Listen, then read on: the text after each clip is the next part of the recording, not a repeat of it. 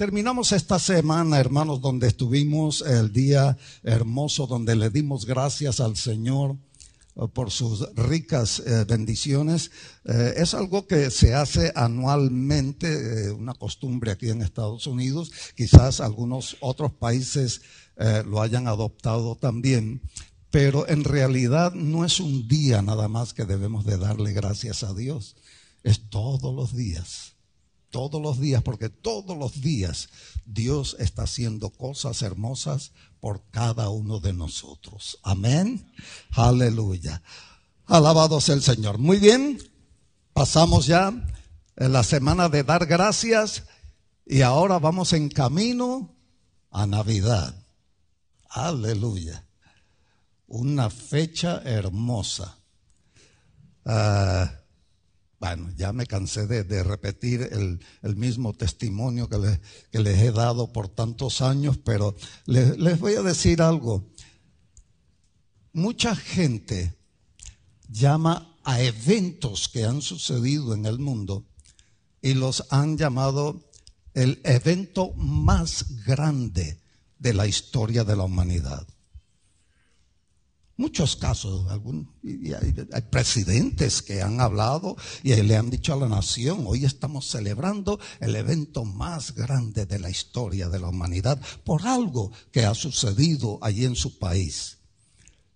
Pero, amados hermanos, el evento más grande en la historia de la humanidad es cuando nuestro Señor y Salvador Jesucristo se dignó dejar allá su trono, dejar su reino, descender aquí a la tierra, pisar y andar en esta tierra juntamente con nosotros para traernos el regalo más grande que pueda existir y que pueda haber. Ese es el evento o uno de los eventos más grandes de la historia de la humanidad. Y digo uno porque no es el único. También, hermanos, el evento de nuestro Señor Jesucristo ir a la cruz del Calvario y dar su vida allí por cada uno de nosotros y decir aquellas hermosas palabras: consumado es, hermanos, es otro de los eventos más grandes de la historia de la humanidad. Y no solamente ese, porque después, 3 días después, estando en la tumba, resucitó. Amén. Y cuando resucitó, ese también fue uno de los eventos más grandes de la historia de la humanidad. Yo digo que todavía hay más, porque yo creo que cada uno de nosotros puede dar testimonio que el día en que fuimos tocados en nuestros corazones y le entregamos nuestra vida a nuestro Señor Jesucristo, lo recibimos como nuestro único y suficiente Salvador. Morimos para el pecado, morimos para el mundo y resucitamos para Cristo y vivimos para Cristo. Ese también fue uno de los momentos más grandes de la historia de la humanidad. Y esto por nombrar algunos. Pero hay muchos momentos que son tan hermosos y todos tienen relación con Dios. Amén. O dele la gloria a Dios, hermano. Dele la gloria a Dios. Porque Dios es maravilloso, es santo, santo, santo. Muy bien, como nos vamos ahora encaminando a celebrar Navidad, uno de los eventos más grandes de la historia de la humanidad, la venida de nuestro Señor Jesucristo, pues hoy vamos a hablar sobre Emmanuel. Emmanuel traducido quiere decir Dios con nosotros. Ay, ¿no le dan gloria a Dios, hermanos, por eso? Dios con nosotros. Hermanos, eso es algo grande y es maravilloso. Y por eso se llama Emmanuel. Ahora vamos a ver cómo es esto. cómo es este asunto de que Dios haya pedido que se le llame Emmanuel a él. Mire, nosotros actualmente estamos viviendo en un tiempo, hermanos, que es bien difícil. El mundo entero está en un tremendo caos. Miren todo lo que está sucediendo alrededor del mundo. Hay guerras, hay pestilencias, hay mucha tribulación por donde quiera, enfermedades que, wow, bueno. Y entonces el mundo está viviendo, el mundo está viviendo en mucha tribulación. El hombre le dice a lo bueno malo y a lo malo bueno. Imagínese al punto donde hemos llegado. Y eso está sucediendo hoy en el mundo. Por lo tanto, el mundo está en un desequilibrio tremendo. Que no sabemos qué va a pasar.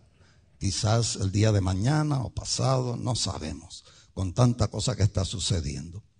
Ahora, todo eso que está sucediendo, hermanos, rompe mi corazón y levanto mi voz en clamor a Dios con esta petición. Señor, por favor, el mundo te necesita.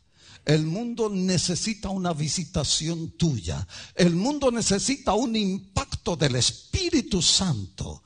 Señor, visita a este mundo.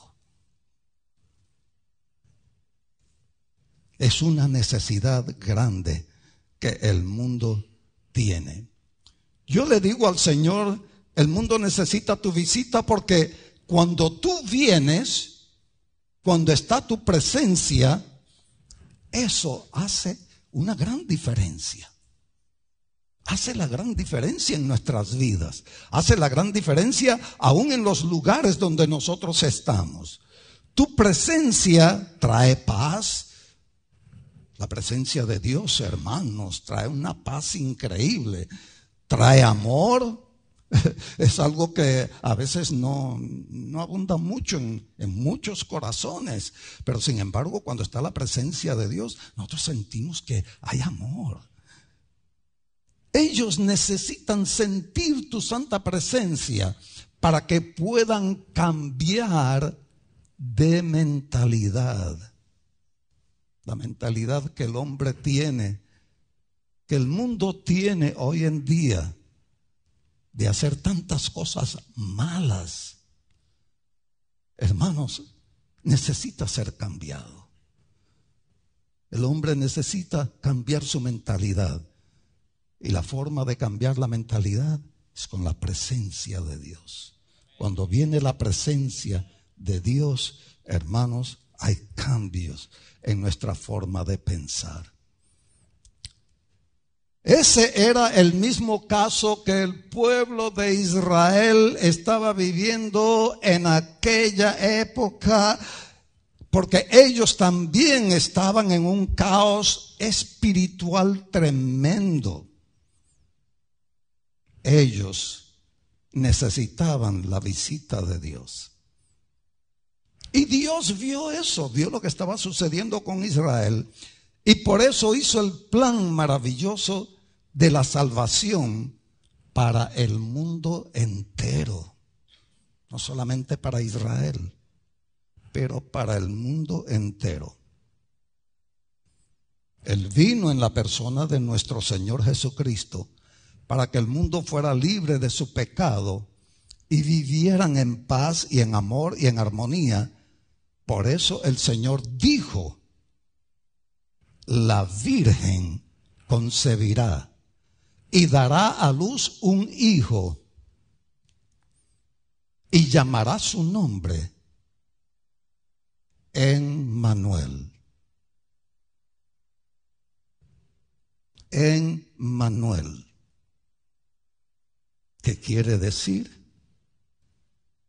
Necesitamos a Dios con nosotros. Amén. Todos necesitamos, el mundo necesita a Dios con nosotros. Wow. Isaías 35, vamos a ir al libro de Isaías, capítulo 35, vamos a leer el verso 4. Y mire lo que dice, decid a los de corazón apocado, esforzaos, no temáis, he aquí que vuestro Dios viene con retribución, con pago.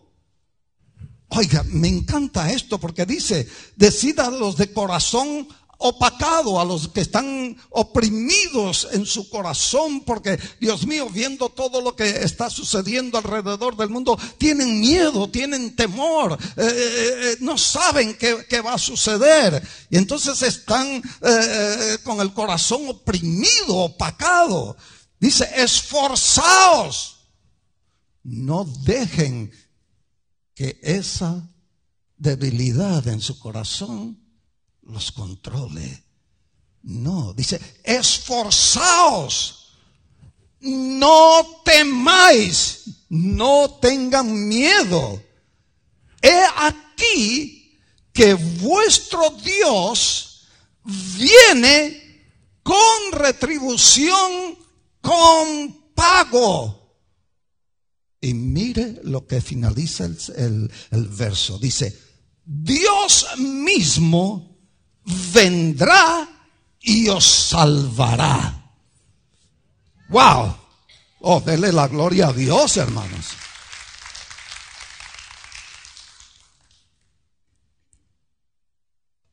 La petición que le estoy haciendo a Dios: Señor, ven, el mundo necesita tu presencia. Y Dios le da esa promesa a Israel, porque Israel estaba en un tiempo de mucha tribulación, estaba viviendo una tribulación tremenda. Dios mismo. Hay mucha gente que no cree que nuestro Señor Jesucristo es Dios. Hay mucha gente que le dan otros nombres, no, que es el arcángel Miguel, que es yo no sé quién, que es qué sé yo, otro que era un hombre bueno, que era un profeta. Pero no todos creen que es Dios. Pero mire, aquí lo dice claro, como decimos en criollo, más claro no canta un gallo. Amén. Está claro. Dios mismo vendrá y os salvará. Él mismo va a ser acto de presencia aquí en la tierra, y Él mismo los va a salvar. Aleluya. Wow.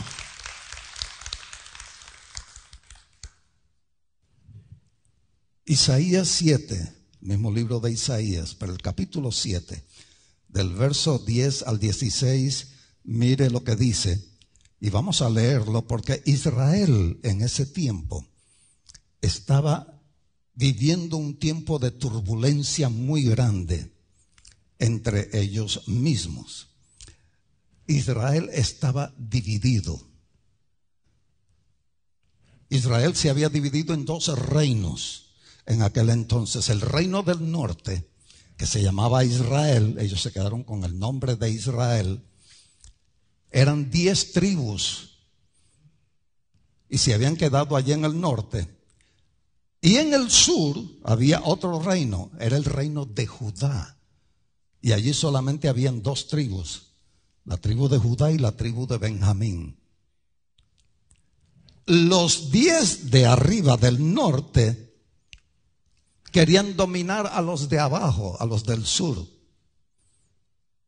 siendo hermanos, siendo el mismo Israel. Pero esas 10 tribus que estaban allí en el norte estaban equivocadas, porque estaban buscando o estaban tratando de cumplir su propio deseo humano. En cambio, Judá, el que tenía solamente 2 tribus, estaban tratando de cumplir la voluntad de Dios. completamente diferente. ¿Se acuerdan de cuando Josué estaba allí y ya iban a pasar para entrar a conquistar Jericó y la tierra prometida? Y él dijo, primero, antes que todo, voy a escoger uno de cada tribu. Necesito un hombre de cada tribu para que vayan y exploren la tierra y miren qué es lo que hay y nos traigan, ¿verdad?, un reporte de qué es lo que hay allí. Y fueron los 12 hombres. 10 de ellos vinieron trayendo reportes muy negativos. Las 10 tribus del norte, lamentablemente, estaban dando un testimonio negativo.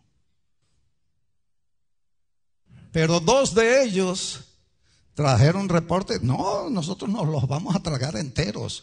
Ay, que allí hay, los otros decían, los de 10, no, que allí hay gigantes, nos van ellos a tragar a nosotros. No, Señor, nosotros podemos más con ellos que ellos, porque nosotros tenemos a Dios. Amén. Con Dios todas las cosas son posibles. Y estaba sucediendo prácticamente lo mismo que había sucedido cuando ese tiempo de Josué. Israel dividido, 10 de las tribus de Israel en el norte, 2 en el sur, y las tribus del norte querían dominar sobre la del sur, que no era la voluntad de Dios, porque los que estaban cumpliendo la voluntad de Dios eran los que estaban en el sur. Bueno, esto trajo muchos problemas. Ahora fíjense, 10 tribus contra 2. ¿Cómo sería el ejército que ellos tendrían de 10 tribus? Tiene que haber sido un ejército muy grande comparado con el ejército de 2 tribus. Sin embargo, el rey que estaba gobernando en el norte se unió con 2 reyes más para unir sus ejércitos con el ejército de ellos para venir y atacar a Judá. Imagínense la situación que estaba viviendo Israel en ese tiempo. Pero eso que ellos estaban haciendo, la tribu del norte, no era el plan de Dios.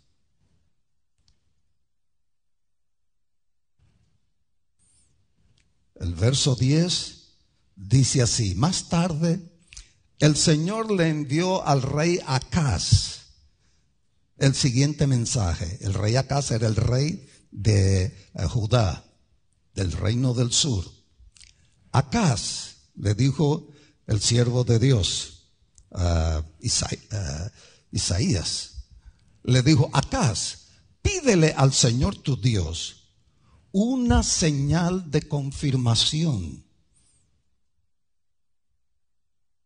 Nosotros sabemos, hermanos, que nosotros, como hijos de Dios, siempre debemos de pedir una señal de confirmación en todo lo que nosotros vamos a hacer.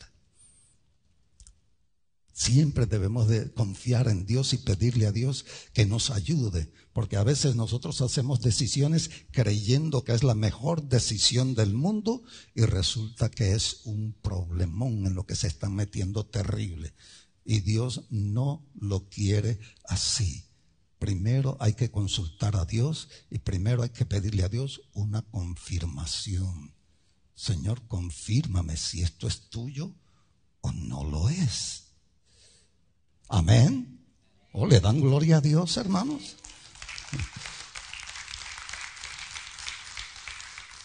El profeta Isaías le dice al rey Acaz: pídele al Señor tu Dios una señal de confirmación. Y luego le dice: hazla tan difícil como quieras. No le vayas a pedir una cosa ahí fácil. No. Pídele algo bien difícil, como tú quieras, la más difícil que tú puedas hacer. Tan alta como los cielos o tan profunda como el lugar de los muertos. No te preocupes, pero hazle esa prueba a Dios, pídele esa confirmación a Dios para que te dé la señal que tú necesitas. Pero el rey se negó. El rey dijo, no, no pondré a prueba al Señor. ¿Cómo voy a hacer una cosa así con mi Señor? Entonces Isaías le dijo, escucha bien, ustedes de la familia real de David, ¿acaso no les basta con agotar la paciencia humana? ¿También tienen que agotar la paciencia de mi Dios? Wow. Muy bien. Ya que ustedes están en este asunto, están haciendo todo esto, Dios les va a dar una señal. Y dice el verso 14, muy bien, el Señor mismo le dará la señal. Miren, la Virgen concebirá un niño, dará a luz un hijo y lo llamarán Emmanuel, que significa Dios está con nosotros. Aleluya. Wow.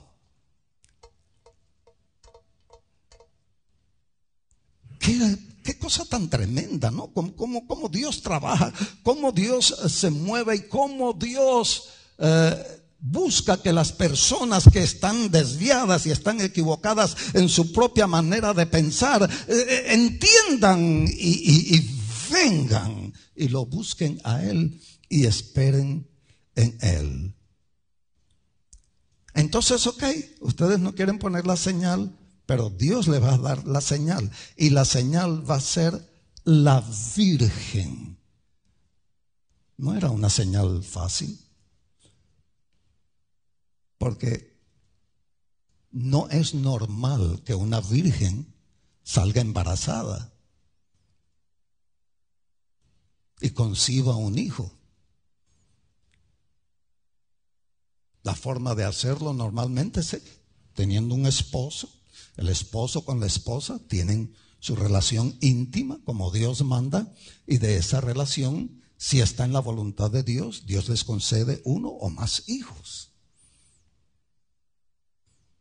Pero la virgen quiere decir una doncella, una persona, una muchacha, una joven que no ha tenido relaciones con ningún hombre. No puede dar a luz.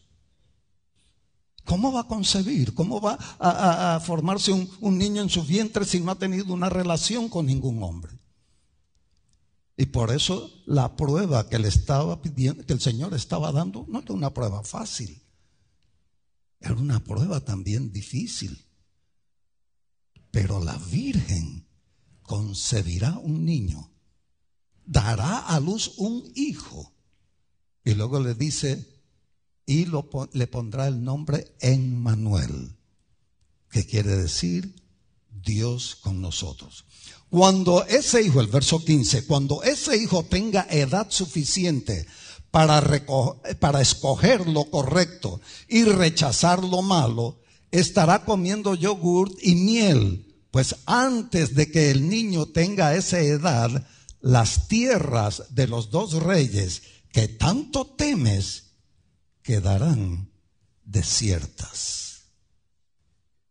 Fíjate, el temor que estaba teniendo Judá, 10 tribus contra ellos, y más esos 2 reyes que no eran judíos, que no eran hebreos. Y ustedes saben que esos reyes eran unos salvajes. Esos conquistaban por conquistar y mataban a todo el mundo. Eran una cosa horrible. Entonces ellos tenían un gran temor que vinieran con esos 2 reyes.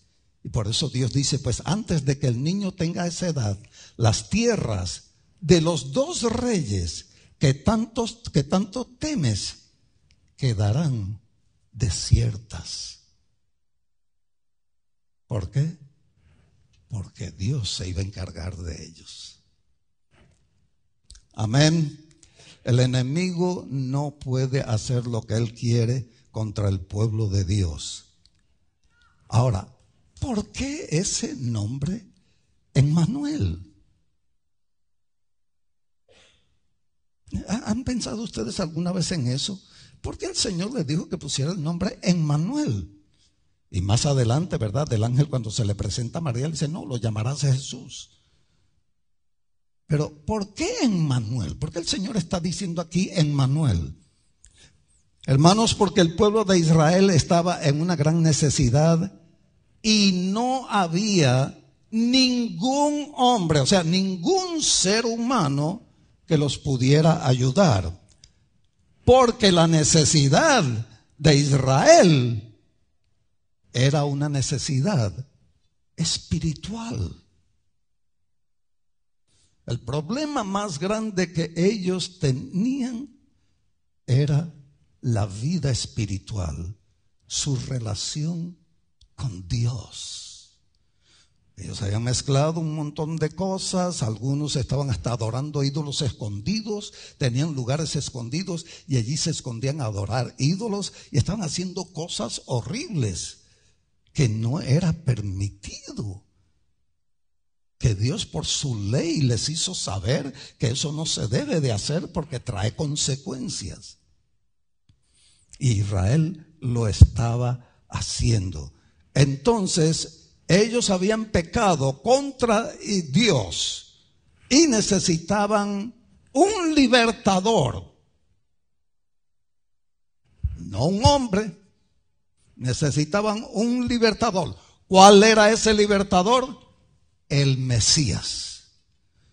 Ellos necesitaban al Mesías, el prometido por Dios, que viniera personalmente, y ese Mesías era Dios mismo. Dios mismo que se venía a convertir en un hombre para traernos la bendición de liberarnos de ese problema que era mucho más grande que cualquier otro problema, el problema espiritual. El pecado, hermanos, había entrado, el pecado había dominado, estaban haciendo cosas que no deberían de hacer y eso era lo que los estaba afectando y por eso estaban divididos. ¿Se acuerdan que la palabra del Señor dice ahí en un salmo, lo dice bien claro: una casa dividida contra sí misma perece? Y ellos, Israel, estaba dividido, el reino del norte y el reino del sur. Israel buscaba y esperaba el Mesías prometido. Ellos lo buscaban y ellos estaban esperando que viniera ese Mesías prometido. Y todavía en esta época que estamos viviendo, muchos de ellos lo están esperando. Pero siempre hay un pero, ¿verdad, hermanos? Pero Israel buscaba o busca al Mesías prometido entre los hombres. ¿Se dieron cuenta de esto, hermanos? Qué terrible error estaba cometiendo Israel, buscar un hombre para que ese hombre fuera aceptado como el Mesías y que ese hombre viniera a libertarlos de sus problemas que ellos tenían, cuando tenían el peor de los problemas, que era su vida espiritual. ¿Qué hombre podía ayudarles? Y ellos buscaban a un hombre que los salve. Mateo capítulo 12, versos 22 al 23. Luego le llevaron a Jesús a un hombre ciego y mudo que estaba poseído por un demonio. Jesús sanó al hombre para que pudiera hablar y ver. La multitud quedó llena de asombro y preguntaba. Fíjese cómo esto demuestra que Israel sí buscaba y sí esperaba al Mesías, pero lo buscaba como un hombre normal. se quedaron asombrados y preguntaban: ¿será posible que Jesús? Y cuando dicen Jesús, ¿qué Jesús? El hijo del carpintero, de allá de Nazaret, el que todos vieron crecer allí. ¿Será posible que sea el hijo de David, el Mesías? Ellos todavía estaban con su esperanza. Como le dije, hasta el día de hoy todavía muchos de ellos están con su esperanza de conseguir al Mesías, pero lo están buscando entre los hombres. ¿Cuándo van a encontrar entre los hombres a uno que tenga la sangre tan pura que pueda tomar el lugar del Cordero Inmaculado y pueda pagar por todos sus pecados? ¿Dónde está ese hombre? ¿Quién es ese hombre? No hay nadie, no hay ningún ser humano que pueda ocupar ese lugar. Pero los líderes religiosos seguían en su empeño.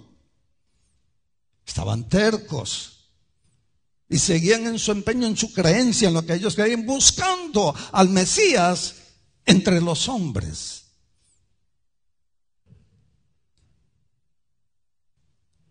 Ellos vieron a Juan el Bautista, quien les decía la verdad y les hablaba directo, sin rodeos. Ustedes saben cómo era Juan el Bautista. Generación de víboras, les decía. En fin, era un hombre directo, que hablaba pero al punto. ¡Pum! Y les decía la verdad. Él no tenía temor de que lo fueran a matar. No, él no tenía ningún miedo. Y fueron donde Juan el Bautista. Fueron allí. Juan 1, del verso 19 al 27, nos narra este momento. En el verso 19 de Juan 1, dice: este fue el testimonio que dio Juan cuando los líderes judíos enviaron sacerdotes y ayudantes del templo desde Jerusalén para preguntarle. Imagínense, ellos habían enviado estos sacerdotes y ayudantes del templo de Jerusalén. Oiga, era del templo de Dios, no era de una sinagoga, era del templo de Dios que venían ellos. Y venían con unas preguntas a Juan el Bautista. ¿Por qué? Porque ellos estaban buscando al Mesías, pero lo estaban buscando entre los hombres. Le preguntaron: ¿quién eres? Él dijo con toda franqueza: yo no soy el Mesías. Aunque no le preguntaron que si él era el Mesías, pero él les entendió la pregunta que le traía. Y por eso enseguida les contestó y les dijo: no, ustedes están buscando al Mesías y piensan que yo soy el Mesías, pero yo no soy el Mesías. Se lo dijo bien claro. Ahora, ¿cómo quedaría esta gente que venían desde allá de Jerusalén, del templo, que trabajaban en el templo del Señor, y venían y le hacían estas preguntas a él, y luego él les dice claro, y como decimos por allí, raspado, claro y raspado: yo no soy el Mesías. No estén inventando cosas. No estén diciendo cosas que no son, ni anden por ahí murmurando y diciendo: Juan es el Mesías y ahí está escondidito, él es el Mesías. No, señor, yo no soy el Mesías. Bien, entonces, ¿quién eres? Preguntaron. ¿Eres Elías? No, contestó Juan. Yo tampoco soy Elías. ¿Eres el profeta que estamos esperando? No, le dijo Juan. Entonces, ¿quién eres? Necesitamos alguna respuesta para que los que nos enviaron de allá del templo, nosotros podamos llevarle esa respuesta. ¿Qué puedes decirnos entonces de ti mismo? ¿Quién eres tú? Juan contestó con las palabras del profeta Isaías: soy una voz que clama en el desierto, abran camino para la llegada del Señor. Miren, hermanos, es que la palabra de Dios tiene todo bien claro, y lo dice bien claro, pero a veces nosotros no lo notamos. Soy una voz, yo lo que soy es un vocero. Yo lo que hago es dar lo que Dios me pidió que hiciera, y yo lo estoy diciendo, estoy anunciando, ¿verdad? Y estoy preparando el camino para que venga el Mesías. Yo no soy el Mesías. Y luego dice, soy esa voz, ¿verdad?, que dice, abran camino para la llegada del Señor. No dijo Mesías, dijo Señor. ¿Por qué? Porque el Mesías, como lo vimos antes y está declarado allí en el libro de Isaías, yo mismo vendré y os salvaré, es el Señor. El Mesías no es un hombre, no es un hombre común, es Dios mismo. ¡Wow! Oh, alabado sea Dios, hermanos. Esto me emociona a mí. Entonces los fariseos que habían sido enviados le preguntaron, si no eres el Mesías. Ellos no dijeron Señor, ellos dijeron Mesías. ¿Por qué? Porque ellos estaban buscando al Mesías entre los hombres. Era un hombre lo que ellos esperaban. No estaban esperando que fuera el Señor. ¿Se dieron cuenta de esto, hermanos? ¡Wow! Esto es increíble.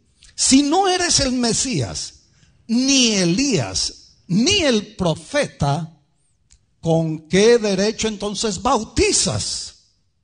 Juan les dijo, yo bautizo con agua, pero aquí mismo, en medio de la multitud, hay alguien a quien ustedes no reconocen. Ustedes lo han visto, pero ustedes no lo reconocen, o sea, no lo aceptan. Aunque su servicio viene después del mío, yo ni siquiera soy digno de ser su esclavo, ni de desatar las correas de sus sandalias. Él es mayor que yo, mucho mayor que yo, porque no es un hombre. Él es el Señor. Aleluya. O denle un aplauso al Señor, hermanos. Ese encuentro con estos hombres que vinieron de allá del templo de Jerusalén ocurrió en Betania, una región situada al oriente del río Jordán, donde Juan estaba bautizando. Al día siguiente, Juan vio que Jesús se le acercaba y dijo, miren lo que expresó cuando vio a nuestro Señor Jesucristo. Miren, o he aquí, el Cordero de Dios que quita el pecado del mundo. Y aquí reveló, hermanos, varias cosas. Dice, miren, véanlo, aquí está entre nosotros. Él es el Cordero de Dios, el Cordero Inmaculado, el Cordero que tiene la sangre pura, que va a ser suficiente para limpiar al mundo del pecado. ¡Wow! ¡Wow! ¡Qué tremendo! Y luego termina diciendo, miren el Cordero de Dios que quita el pecado del mundo. A Él Le dice Juan a ellos. A él me refería cuando yo decía, después de mí vendrá un hombre, entre comillas, que es superior a mí, es mayor que yo, porque existe, oigan esto, porque existe desde mucho antes que yo.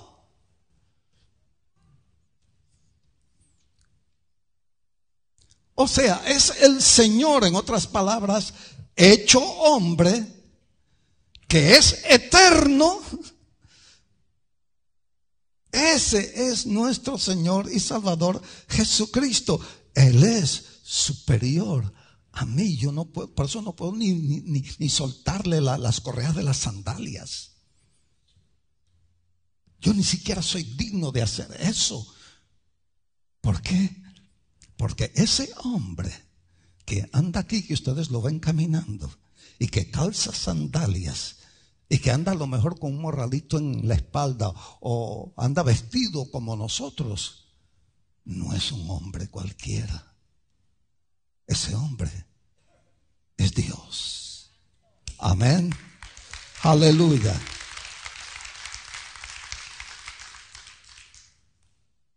Pues aquí Juan comienza a demostrarles que Jesús no es un hombre común, como les acabo de decir. ¿Por qué? Porque existe desde mucho antes que yo. Él es eterno. Yo no soy eterno. Juan 1 dice, en el Evangelio según Juan 1 dice, en el principio era la palabra, y la palabra era con Dios, y la palabra era Dios. Wow. Y más adelante en el mismo capítulo dice, y la palabra, y esa palabra se hizo carne, se encarnó, se hizo un hombre. En otras palabras, esa palabra se convirtió en Jesús. Oh, dele la gloria a Dios, hermano. No lo reconocí como el Mesías.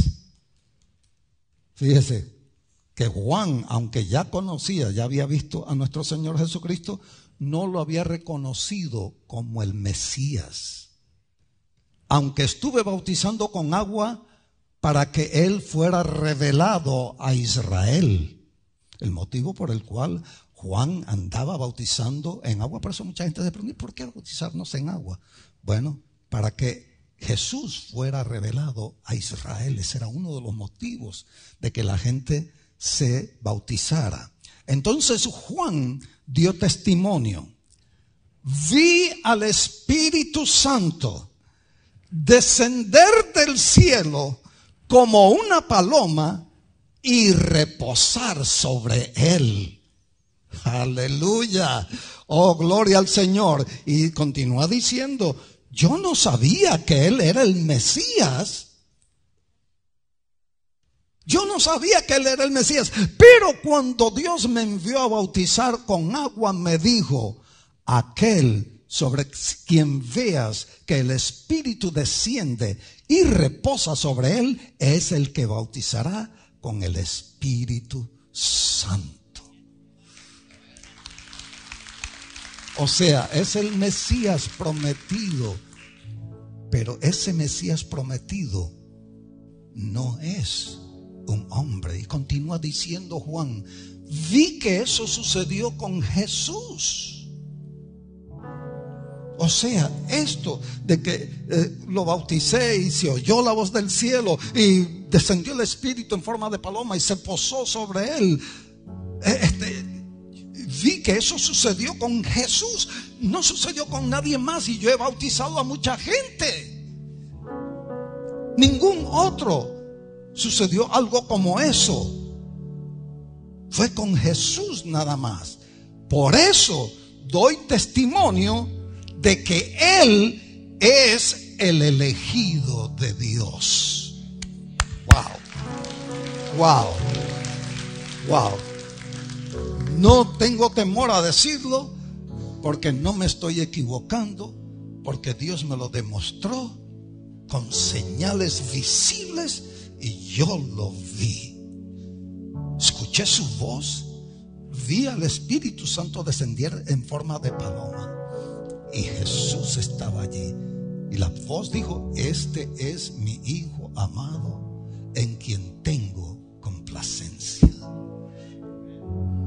Wow, wow. Bueno, amada iglesia, amados hermanos, amados amigos, nos estamos preparando para celebrar el día en que se cumplió esa señal. La Virgen dará a luz un hijo. Ahora en diciembre ya lo vamos a estar celebrando, lo que nosotros llamamos Navidad. La gente toma Navidad nada más que como una temporada de compras y de ventas y de mucho cariño y amor entre las personas y en fin, cuánta cosa, hay mucho negocio, tanta cosa, ¿verdad? Pero en realidad Navidad no es una temporada. Navidad viene de la palabra natividad, nacimiento. ¿De quién? Del Mesías prometido. La Virgen dará a luz un hijo. Y la Virgen dio a luz a un hijo. Se llama Jesús. Amén. O dele la gloria a Dios.